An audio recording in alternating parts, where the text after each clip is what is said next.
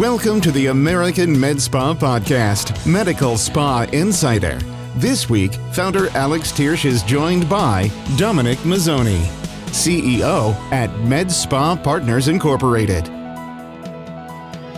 Okay, everybody, Alex Tiersch here, and this is Medical Spa Insider, and on the AmSpa hotline, we have Dominic Mazzoni with Med Spa Partners, which is a group out of Canada that is partnering with med spas across Canada, and I assume also in the States, and is looking to partner with and acquire med spas and help them grow. And I think it's really interesting. It's really interesting business that he has. Dominic has been a lifelong entrepreneur. According to my notes here, you started your first business at 16, which is amazing, and also ran some sort of online funeral business, which I've got to unpack a little bit because that just does not make sense to me in reading it out loud. But Dominic, welcome to the program. I appreciate you joining us. Oh, Alex, thank you so much for having me on the show. I'm excited to talk about all those things you just spoke about. Problem is where do we start? I gotta get this off. This co-founder and chairman of Basic Funerals and Cremation Choice's first digital funeral company. Is that right? And what is that? You gotta let me know what that is. So, been a serial entrepreneur since I was 16. We started the first internet funeral company and took the entire experience and brought it online for people, just from an entire arrangement and all those types of things. And then we're able to provide funerals at about half the cost. I would say that all the families that we served loved us. The industry hated us. I'll bet. But we really digitized that industry, and that was a ton of fun. Well, now, what do you mean? Now, what do you mean by that, though? What does digitize the funeral industry mean? Like, are you talking about doing like virtual funerals, or how's that work? No, it's more. When someone passed away, I mean, they were obviously in a distressed state, and they sure didn't want to go in somewhere and get sold hard on, a lot of the things that they'll sell you. So what we did is we said, no problem. Let's put it all online. Let's price it all online. It's all there. You pick what you want. And then we took care of it from beginning to end. And there was actually families in that business that we served that we never actually spoke to on the phone. It was all done. It was all done digitally, really. So, amazing. Yeah, so that was great. And I'd like to say that, taking an industry and turning it upside down. That part was fun. Funerals are not fun. I'm so happy I'm in the medical aesthetics industry, because that is so much fun in comparison. You're making people feel good every day. So that was that business. And again, glad I'm doing medical aesthetics now. So serial entrepreneur starting at 16, what was it? What was the business you started at 16? It was a car detail business at 16. Okay. Born in Chicago, and at 13 we moved to San Diego. Started selling ice cream on the beach, I think, at like 14. And then at 16 started my first business. And then at 17 I was bringing American bands to Tijuana to play. So I was basically a promoter. And first of all, when you say selling ice cream on the beach, that you're talking about drugs, right? It was actual ice cream. Tijuana. I've done a lot of different things, but back then in San Diego, all of us kids would go across the border every Friday, Saturday night, and it was a huge party. Wow. So figured out a way to promote bands down there. That's crazy. So that was a ton of fun. That's crazy. I bet you got some stories. I've got a lot of stories. One story from Tijuana, and it's really hazy. I don't think I want to remember it, even if I could. So tell me about Med Spa Partners, though. I know I tried to describe it a little bit in the opening. I'm sure I did a poor job of it. What does Med Spa Partners do? Yeah, so Med Spa Partners is really a consolidation of the medical aesthetics space. We are acquiring clinics. They're all under the Med Spa Partners umbrella. And what we do is we let the clinicians be clinicians, and we handle the business end.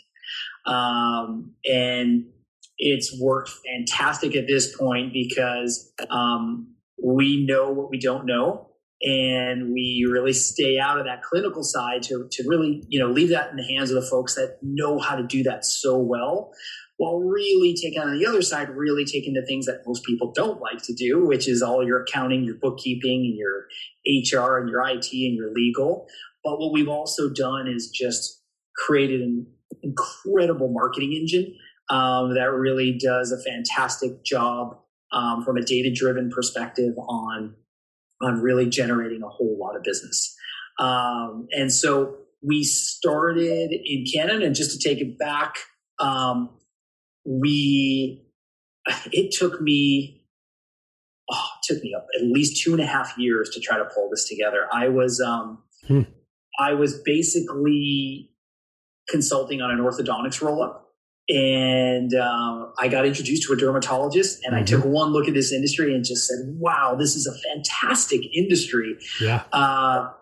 And again, a lot of fun. I don't believe we're in the look good business. I believe we're in the feel good business. Mm-hmm. And so it took me 2.5 years. This whole idea was dead 4 times. And I kept getting it, pulling it off the ground. And then finally got introduced to a private equity fund that really understood healthcare. Yeah. And pitched them the idea, and the name of that private equity fund is Persistence Capital. They're a health-centric private equity fund. My counterpart in that fund is a guy named John Trank, who we just got along immediately and really created a single idea, a North Star, if you want to call it, that patient experience is the most important thing. And it's hard to find a financial person that gets that, to say, it's all about patient experience. So once we agreed on that, we just really got cooking. And then we opened our doors on October 2nd, 2019. And we were at 0 clinics, and we're now at 24, soon to be 30. Our clinics are mostly doctor-run clinics that we've acquired. They're usually big clinics, but we also have bought nurse-ran clinics and, different configurations. We're very open. I think the one thing we're really proud of is we're not a one-size-fits-all. Right. We don't even rebrand our clinics. Yeah. That's not something that we do either. So everyone keeps the name on the door. And we think that's really important. I think that's actually a real part of the Med Spa. That's an interest. So a couple questions. Because that's interesting. So first of all, you're partnered with and kind of backed by a private equity fund that has some of the obviously has an interest in medical aesthetics as well, and so they're providing some of the capital to make this happen. But you're the really kind of the management side of things. You're coming in and you're doing kind of the back end, taking the business side off of the provider's hands so they can just practice aesthetics. Is that a fair assessment? Alex, you actually nailed it, which a lot of people don't get that, what you just nailed, which is, we take the business part off of the practice themselves. So we really let them focus on the patients. And my private equity partners take the capital portion off of us. So we don't have to worry about that. Right. What we really focus on is just the operations. And there's some private equity funds that get heavily involved in kind of the operations. Our private equity fund, I believe, has a real true belief in what we're doing as a management company. Mm-hmm. And so we really are the ones managing. We're the ones taking care of that. And I think that's allowed us to really preserve that patient experience and I would call the uniqueness and the specialness of our individual clinics, and why our clinic owners and staff really like us. We're not kind of that evil overlord. We're right there with them operating, right? So it's a really good relationship that way. So you consider yourself like a management company for medical aesthetics, really? That's kind of your, okay. Because that's, one thing that folks, we're just, in this, I call it the first iteration. It's probably more like the second or third, but of this kind of roll up of medical spas. It's the first time really in the industry's history where we've seen kind of a really consistent consolidation of different areas. We saw a little bit back in the early 2000s, but that was interrupted by various recessions. One thing that people tend to be unaware of is their ability to be able to sell to private equity or to other investment companies. And when they do, they're often introduced to the concept of, MSOs, and which we can get into a little bit later in management. But there's a lot of legal reasons for that. But really what it means is, someone is coming in and is helping you with the business side of things so that you can focus on medicine. And let's be honest, a lot of providers aren't super skilled when it comes to marketing and business and back office and accounting and bookkeeping and all those things. So they need someone to kind of take that off their hands. So I like how you're just kind of saying, hey, we're a management company. We're coming in and managing you. Is that kind of a fair depiction of what you're doing? Yeah, I kind of, to be honest with you, I kind of like that depiction of it in a few ways. I'm sorry, there's various notifications going on. No, it's fine. I thought I've got everything shut down. But, we are the company that's out there making the acquisition. We are acquiring, but the way we look at it is, yes, we're the management company, but we look at our clinics as our customer.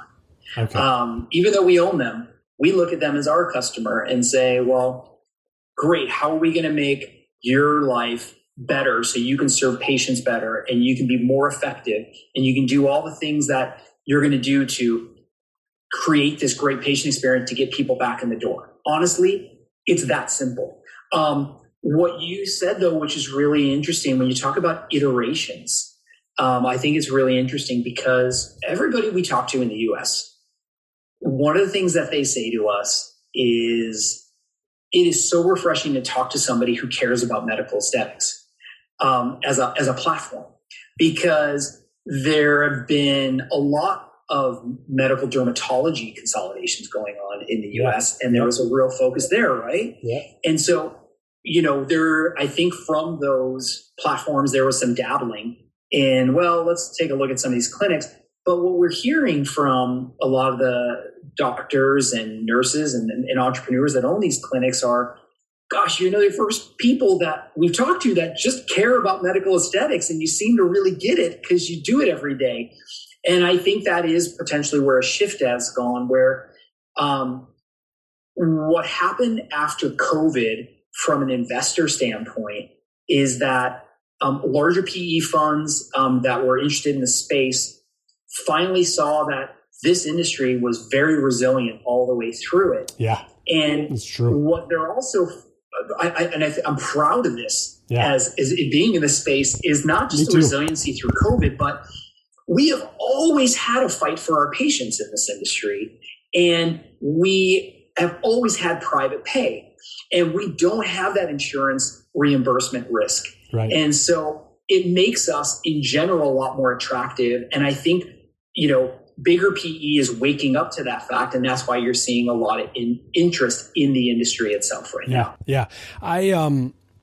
So a couple other things. There's, I've had, tons of conversations with some of the biggest PE firms and some of the smallest ones.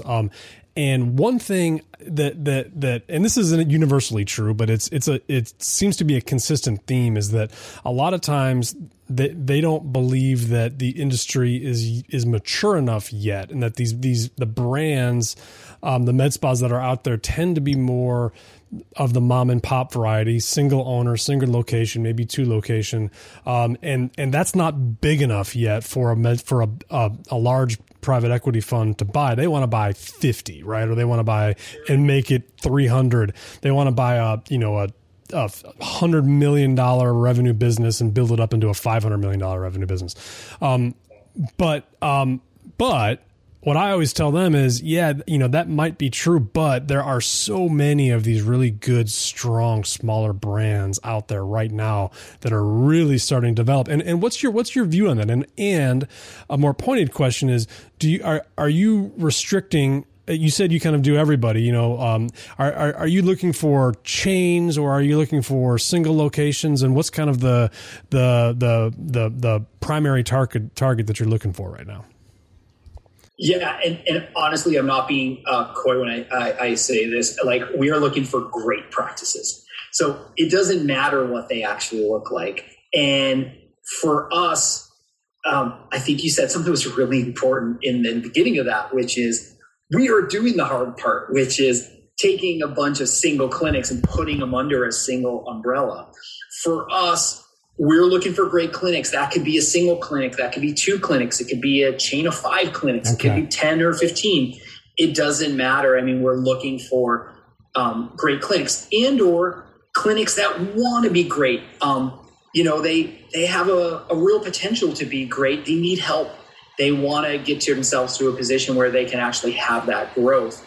And many times we hear from a lot of the operators is, I've taken this as far as I can. And I just feel like I don't have the, not necessarily the knowledge, but I don't have the horsepower to really kind of take it to the next level and do the things that need to be done to really expand this clinic or clinics into something that is much larger than it currently is. So we're seeing a lot of that kind of thing going on. And look, we're really open to everyone. What we do love is much non-surgical as a mix of revenue that we can find. That's for us. Something that's a real focus for us. And that's mostly coming from our Canadian roots, which is a lot of folks don't realize the difference between the US and Canada in that Canada's medical dermatology does not pay well. And it's province to province, right? To state to state like that, but it doesn't pay well. So what you have in Canada that you don't see quite as much in the US is top flight dermatologists that have opened a pure cosmetic clinic. Right. Interesting. And we see that a lot. And we also see a lot of GPs, of course, that have opened and they don't even operate their family practices anymore. They just do medical aesthetics. Mm-hmm. Where conversely, when you look at the US, it was a lot of the plastic surgeons that had opened up really the non-surgical side. And you're seeing a lot more of that mix of surgical and non-surgical together cross-border. That's right. So those are the two main kind of ownership differences that you see. I also do see a heck of a lot more nurse ran and entrepreneur ran clinics in the US. And that's to the benefit of the fact of state regulations being different and those types of things where you're allowed to do that. Right.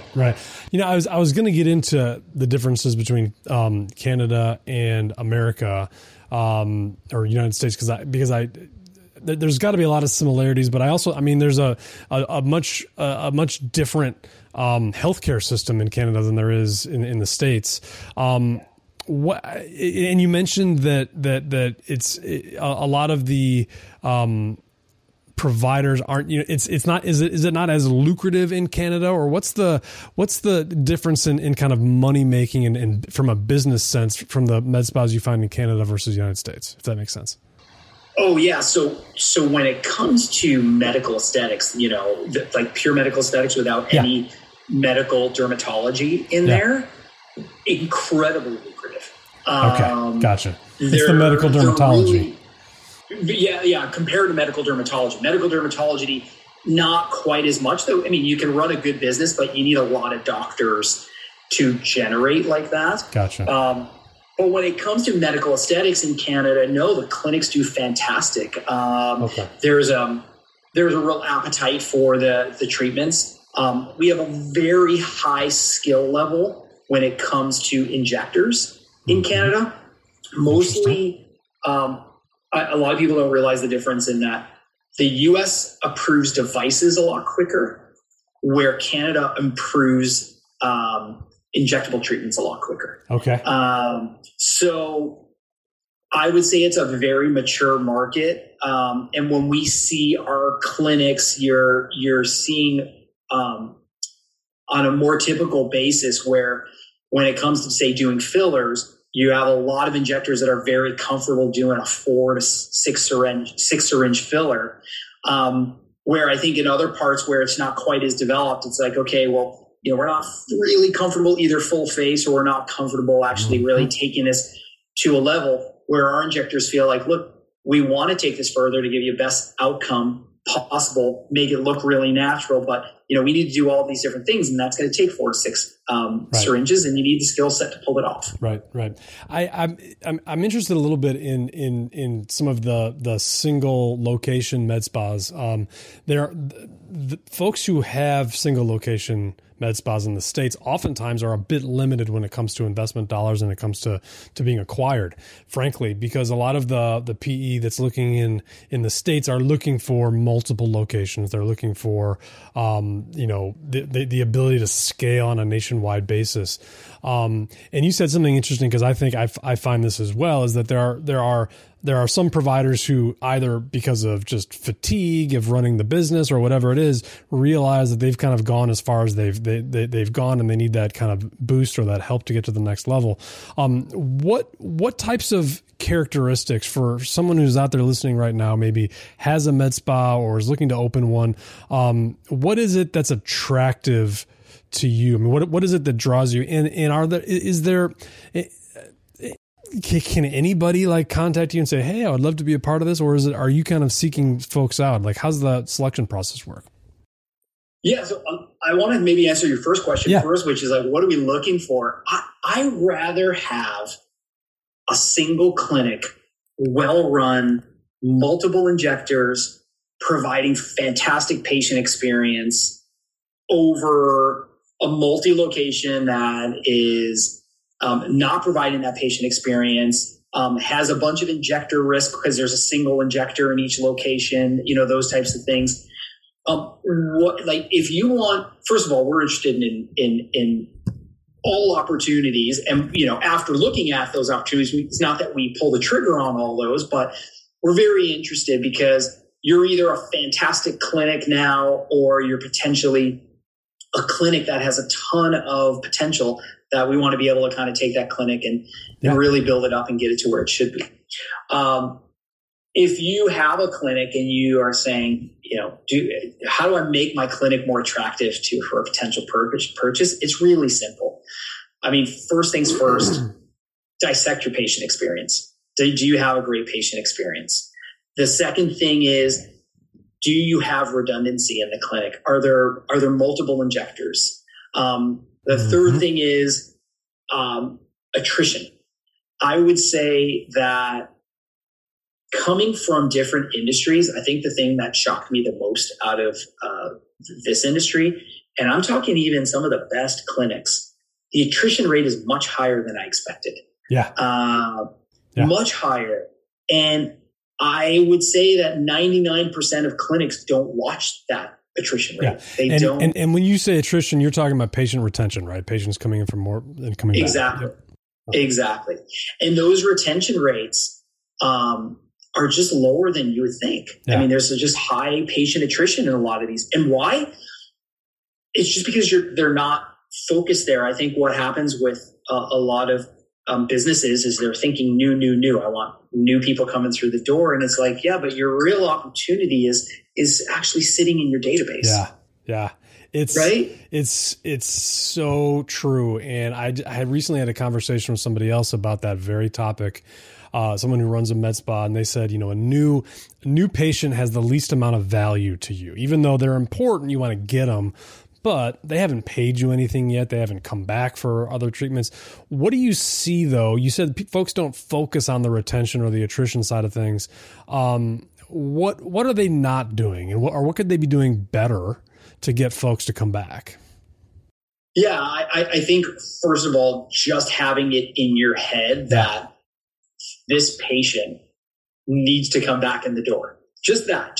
Start right there to say, our number one goal is to make sure that this patient that's sitting in this seat right now comes back through the door. How do we do that? Well, there's just so many ways to do it. What's the conversations that you're going to have with them while they're in clinic? What are the conversations you're going to have with them as they're coming up to pay?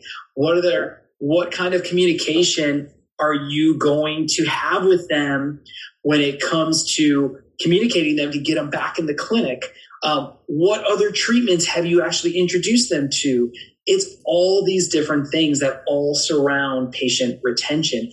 And Alex, I would tell you, some of the best clinics that are incredibly lucrative do not focus on this. Yeah. I'm so curious about that. Like, it's because it seems so intuitive, right? That it doesn't make sense to me, because you're absolutely right. I mean, and it's not like a plastic surgery office or where oftentimes you're getting a procedure and then that procedure is done and kind of you're on your way. Like, this is something where there's enough treatments where you can continue to bring them back every 30 days, 60 days, 90 days. I mean, it's really interesting that's an issue that you've noticed it too. I find that fascinating. What can we do about it? I mean, I know we're talking about it, but like, it's something that I think folks need to learn more about. Yeah. So I think it's really important is, when you say, what can we do about it? I think it's all those kind of steps that I had spoken about. Yeah. But I think there's a bigger problem. I think the bigger problem is you have so many people that are working in their business and not working on their business. Yeah. Right. Yeah. Like, I think there's just no question. Right. That's right. And it's not their fault. Like, I ran smaller businesses where you just don't have the resources to go, I'm going to dissect this. But I would say, if you're an owner and you're working in your business, I would say literally take a day off and think about patient retention. For 8 hours, just sit there and think about how can we fix patient retention. Mm-hmm. And it will be worth exponentially more than the dollars you lose in that day from not injecting or being part of the business. I just think it's not something that gets enough airtime in businesses. And even, I'm going to talk about something else that's just so common is leads coming into a clinic. They get called once, they never get called again. Yeah. And if they reach them, they reach them. If they don't reach them, they don't reach them. Yeah. And that's another, when you think about it, it's a big giant bucket and there's holes in the bucket. And the more you fill that bucket, the holes in those bucket up, your bucket's going to go up. It is literally that simple. Yeah.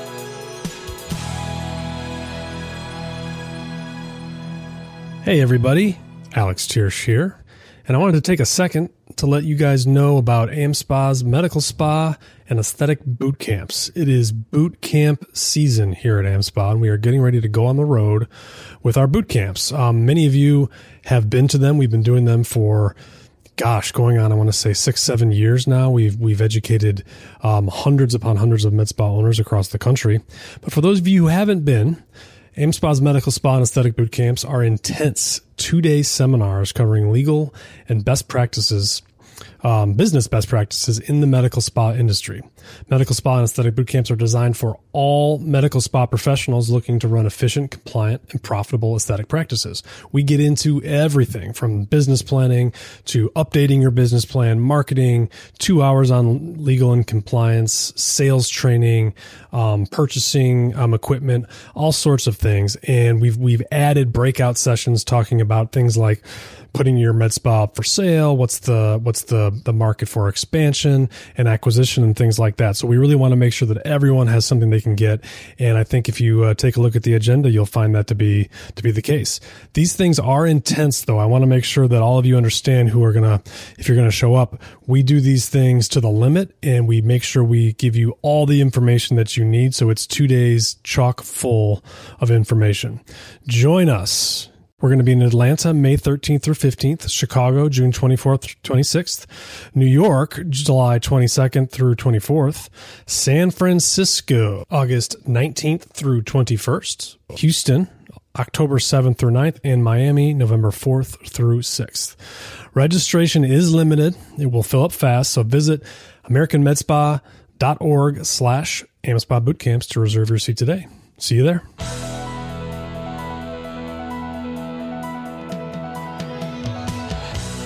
What you coming from other business verticals like you've come from and online and the things you're doing with funerals and your other businesses, what else surprised you or not even surprised you? Like what is it about the medical spa industry that could be improved from a basic business processes thing? Because that's one thing I focus on all the time. And what I'm seeing a lot of are folks like you or folks who run products in other industries where they're doing, whether it's membership programs or some sort of online thing, whatever it is. And they're coming into medical aesthetics because they see that the basic business processes and business acumen is not there. You mentioned patient retention. Is there anything else that you look at and you're like, man, this is something that like there's some low hanging fruit here that most people can get to? Yeah, I do. I don't even know where to start with that question because there is so much low hanging fruit. Funny enough, Alex, before we'd gotten the platform up and running and, gotten knee deep in it, I was thinking about all these new treatments to bring in and all these other things. And it's like, you don't have to do any of that. There is enough between, injectables and all the different devices and all these different things you can do. I mean, I see all kinds of common mistakes. I see clinics with 4 skin tightening devices. And I'm like, okay, why do you have that? They're like, oh, well, this thing paid itself off in like 6 weeks. And I was like, yeah, because it cannibalized this other machine you have over here. Yeah. So I do see clinics either have an overabundance of devices. They don't focus on any of them. And they don't really have a plan. The second thing that we see everywhere. This is a big one, is no treatment planning. Mm-hmm. No treatment planning. It's a very transactional relationship. Mm-hmm. One of our big KOLs is Dr. Shannon Humphrey. Mm-hmm. And she is such a huge advocate of this kind of 360-degree treatment planning. Yeah. And people are like, yeah, treatment planning. I'm like, no. Treatment planning is a business strategy. Not only is it the greatest thing for your patients, but it's actually a solid business strategy because you've taken something that's potentially a transactional relationship and you've turned it into a very long beneficial relationship that's benefiting the patient greatly. And from a financial aspect, it's really increasing a lot of value in the clinic. Why? Back to retention. Mm-hmm. You're having the same patient coming in 4 times a year instead of that patient coming in 1 to 2 times a year. Mm-hmm. And so I would say that is an issue in almost every single clinic that we've ever walked into is no treatment planning. I think both of those things, and if you throw in retention, and they're all related, obviously, right? I mean, they're all part of the same ecosystem. We're starting to see people talk about treatment planning. We're starting to see people talk about, limiting your devices. There's no need to go out and get everything. You can, but you've got to, you don't want $150,000 coat rack, which I see a lot of, right? People just, stuff sitting in closets, not doing anything. There's so much of this basic business training that I think we're starting to develop as the industry kind of matures a little bit. Are there, do you take on like smaller kind of startup type, like maybe you've got some, and the reason I ask this is there are a lot of injectors in particular out there in the States that are, you can tell just they have got an incredible practice. Maybe it's $1 million, $1.5 million a year only because they're just doing injectables themselves and they're kind of, bootstrapping it. Is that someone you'd be interested in too, or is it, or do they need to be a little bit bigger than that before you start to think about it? Yeah, I mean, usually that's not our sweet spot. We would usually like something that is a bit more of an established business. Yeah. And just in the sense of, I've seen businesses that have been open for 18 months and they have 3 injectors and that's a great business. We love to buy it. We have seen businesses that have a one solid clinic location and they've then opened up a satellite or 2 satellites, and those are in process. Those we're interested in too, because there's a solid business that it's around for it. So we're very interested in what I would say that the business is just matured enough to a point that it's a going concern. It's running, it's producing. And again, we're very open that if there's more satellite locations that will be coming off of that, sure, great, lots of interest there.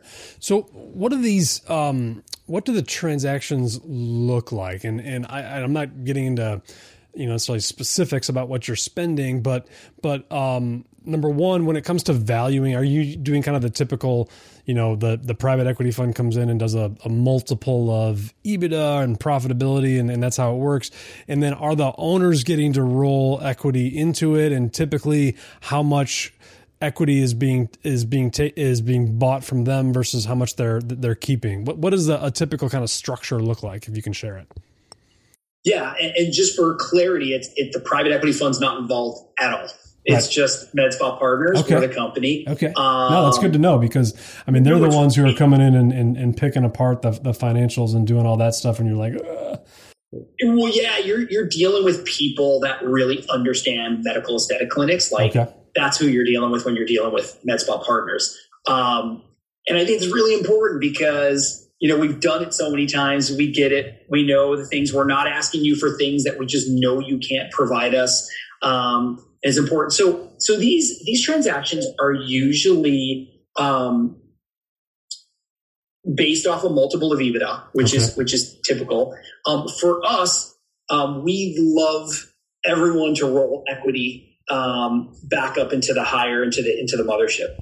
Okay. So sometimes you'll see platforms where they'll let you hold equity in your individual clinic. Yeah. We think that's a really bad idea in the sense of, we want you to hold the mothership because we want you to care about everybody else, and we want everybody else to care about you.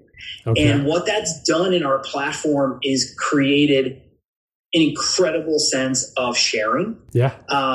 I think when business owners talk about their businesses and they're like, oh, well, let's share best practices. It's like, well, they're not all the time sharing their best practices. And when you have this fantastic exchange of ideas based on the fact that you're all financially tied to it, you really are getting the best of the best. And so we have this kind of incredible sharing across the platform. And that goes from the doctors and the nurses, the clinic managers, everybody talks. Mm-hmm. In fact, all of our clinic managers on the West Coast are together today, just basically sharing best practices. Okay. So you do like kind of round tables with your different clinic managers. Yeah, we do. And we do it with our doctors as well. Okay, gotcha. And then our big KOL doctors do whole training sessions that everybody's invited to. So all the nurses get the benefit of seeing that, the GPs, the derms, everybody, plastic surgeon, everybody's together, and they're just all sharing. And you get that when you are sharing equity together. Right. With us, because we're very well capitalized, you're not waiting for your money for 5 years. Yeah. There's none of that garbage kind of where you're going, yes, I'm going to pay you, but I'm not going to pay you now. Yeah. I'm going to pay you later. No, with us, you're getting a huge chunk of your dollars on day one. Boom. It's all there. You're getting your equity. That's how we like to operate. Okay. So you're not waiting at any time. Is there, and I realize we're kind of still in the beginning parts of this, but is there a plan later on for these folks to be able to exit if they want to, or is there a plan to potentially have everybody exit as when the platform does something? I mean, what's the kind of what's the overall strategy there? Yeah. So just like my shares are the same as anybody else's shares. Yeah. Okay. And by the way, the private equity shares are the same too, right? Yeah. So for us, we all exit together. So when we exit, we all exit together. Everybody benefits, and we did it that way on purpose, so everybody felt kind of equal in it. Yeah. No, I like it. I mean, there's Well, actually, I want to back up a little bit, because one of the things you said at the beginning was that folks get to keep their own brands, which is that right? So you're not rolling it into the one clinic. Okay. The clinic keeps the brand. Yeah, the clinic keeps the brand. Yeah. Okay. So the clinic keeps the brand, and with the clinic keeping the brand, we just think that's really important. We think it's important not only to the patients but also to the employees as well. Yeah, I mean, I why is that? Because typically, and I've actually kind of pitched ideas like this to private equity, say, hey, you don't need to have one brand. You can have different brands. I mean, they're all very loyal to, patients are loyal to providers, and to their specific brands. They're not necessarily loyal to, Mario Tricoci. They go to a stylist at their local Mario Tricoci, right? Most private equities or larger investment firms don't see it that way. Their goal is to brand it, co-brand everything, and then sell it. So, what's the thought process behind your statement that it's important for the individual clinics to keep their brands? So this was a hot topic of conversation in the early days of starting this platform, and I want to share my personal view on it, and it's actually the view shared by my financial partners as well. If I was going to the dentist, I don't think I'd care about the brand being the same. Yeah. If I was going to an orthodontist, I don't think I'd care too much either. Optical, probably the same thing. I wouldn't really care. People are coming to a medical aesthetics platform, a medical aesthetics clinic, I believe, because they want an experience that's tailored to them. Mm-hmm. Because they want an experience that's tailored to them, I believe they want a unique experience that's tailored to them. Mm-hmm. And when I'm going into a clinic location that there are 10 of them or 15 of them in my city, I just think this is a very different industry. And I think that a lot of folks don't get that it's a different industry with a different customer mindset. And because of that, you have to have a different mindset. Mm-hmm. I don't think it's a one size fits all type of business. And that's why we went that direction. Now, don't get me wrong. There's Ideal Image out there and Laser, and they're all doing their thing. And I think that's a subset of the market that maybe doesn't care so much. We're looking for lifelong relationships from a patient perspective, and I think that's a different kind of patient, and they want a different kind of thing. Yeah, I think using the kind of the dentist orthodontist analogy is apt. I always go to salon and hairstylist, which is probably not the best analogy, but I do because I feel like it's more of a retail centered business. But either way, you are talking about people wanting to be loyal to a particular clinic or office or person as opposed to a large brand. I don't see many people wanting to go to the dentist because it's what kind of dentist place it is. It's really because they like their dentist. Along those lines, one question I've gotten from folks when it comes to trying to scale and open up multiple clinics, if they want to do that, or if they're becoming part of a larger platform or a private equity play, the question becomes, how do you duplicate an experience among different providers, even in the same clinic, right? Because I would like my dentist. And if my dentist wasn't in, I would reschedule until I could go see my dentist. I wouldn't just go to a different dentist in the clinic. How do you do? But that's not necessarily what you want and what a business. What you want people to come in and experience different people, because you don't want them to be loyal to only one person. You want them to be loyal to the brand. What's the solution? That's a loaded question, but what's the answer to that? No, it's a great question, because it's one of the premises of MedSpa Partners. How do we produce a brand experience instead of an individual doctor experience in these individual clinics? Because the question is when we buy clinics, we're not buying clinics so they can stay open for the next 5, 6, 7 years. We're buying clinics so they can stay open for the next 50 years. And for us, what does that mean? What we try to do, and I think, if you're a clinic owner, what you should try to do is promote your brand and not be promoting individuals in the clinic. And I've seen that where they're really promoting individuals, and I go, gosh, that's a little scary. Like, that individual can take off on you like whenever they want. But I think for us, it's about really promoting the brands. You said so many things in there that I wanted to comment on, which was, I tend to how do we yap and ramble? Duplicate, yeah, for sure. But how do you duplicate that patient experience? And what we really have tried to do is first try to define what we call inside MedSpa Partners is Michelin star patient experience. Mm-hmm. Michelin star patient experience is something that, we've kind of, I don't want to say we coined it because Michelin star is out there, but we actually really kind of coined it for what we're doing here at MedSpa, which is what is the definition of a Michelin star patient experience? And we took a lot of time breaking that down. And then once we broke it down, we took it and were able to put it in a way to share it with everybody to say, this is what a Michelin star patient experience looks like.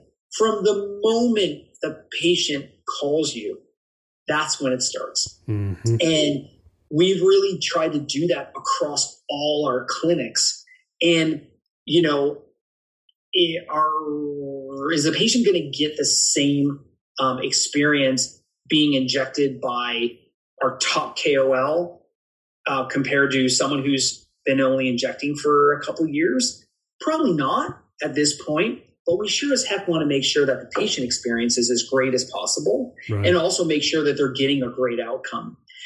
You gotta promote brands is what you need to do. Yeah. And I think what happens with a lot of clinics is ego can tend to get in the way a little bit. Mm-hmm. And you just want to kind of put that to the side and not worry about that. And really, your brand is your baby. That's what you want to keep in your head. Mm-hmm. Mm-hmm. I like it. What's next? What's next for MedSpa Partners? Yeah. So, so much. We're definitely going to continue what we have been doing, which is we've really continue our Canadian expansion. We're constantly expanding in Canada. We're doing all kinds of new things there, but also massive U.S. expansion for us is what's really on plate. We have several transactions in process right now, and we're so excited about that. And not me just being a kid from the U.S. Originally, but I'm excited that we're doing what we're doing in the U.S. because I think we're doing such a great job in Canada. I'm excited to kind of bring that to the U.S. So expand like crazy. And then I mentioned that Michelin star patient experience, but for us is trying to get that perfected. That is always one of our key tenets in everything we're doing. And then we have training centers as well. Mm-hmm. Very passionate about training. Mm-hmm. I think one of the biggest risks in medical aesthetics right now is the fact that there isn't great training out there. There's a lack, I feel, of real accreditation. There's a lack of understanding that, we're training someone for such a short amount of time and then sending them off into the wild. Mm-hmm. And there's such potential for a bad outcome there that doesn't just affect that patient, that doesn't just affect that injector, doesn't just affect that clinic, but it affects the entire industry. Mm-hmm. Those bad outcomes are cumulative. And for us, we are so passionate about training. So we have 2 training centers right now in Canada. We'll be opening up one in the US very shortly as part of a transaction. And then the other thing that's interesting is we have the first cosmetic only research consortium. So interesting. By picking up clinics, we picked up a bunch of research sites, and we've now put those all together. And that's really exciting because we've become this incredible kind of one-stop shop. If you want fantastic sites and you need to do cosmetic research, we're the ones there. We don't do a focus on the med side, the med derm side. It's just that cosmetic side. Yeah, that's awesome. That's another real focus for us. That's cool. I mean, and then it's, on to Mars and the universe and domination of the entire Milky Way galaxy. Yes. There's just so much to do. There's so much to do. You want to just do it all. I know, right? Yeah. All right, Dominic, I appreciate, there's a lot we got to get to, and I'm sure we'll bring you back and we'll do another one, because I want to hear more about, how much, Canada dominates the United States in medical aesthetics. I'm really curious about that. But I appreciate your time, and thank you for joining us. All right, we'll talk to you soon. Thanks, Alex. Thanks for joining us this week with the American Med Spa Podcast, Medical Spa Insider. This week, founder Alex Tiersch was joined by Dominic Mazzoni, CEO at Med Spa Partners Incorporated. If you're new with us, click the subscribe button to receive new content when it happens. Leave a rating and a review. See you on our next episode.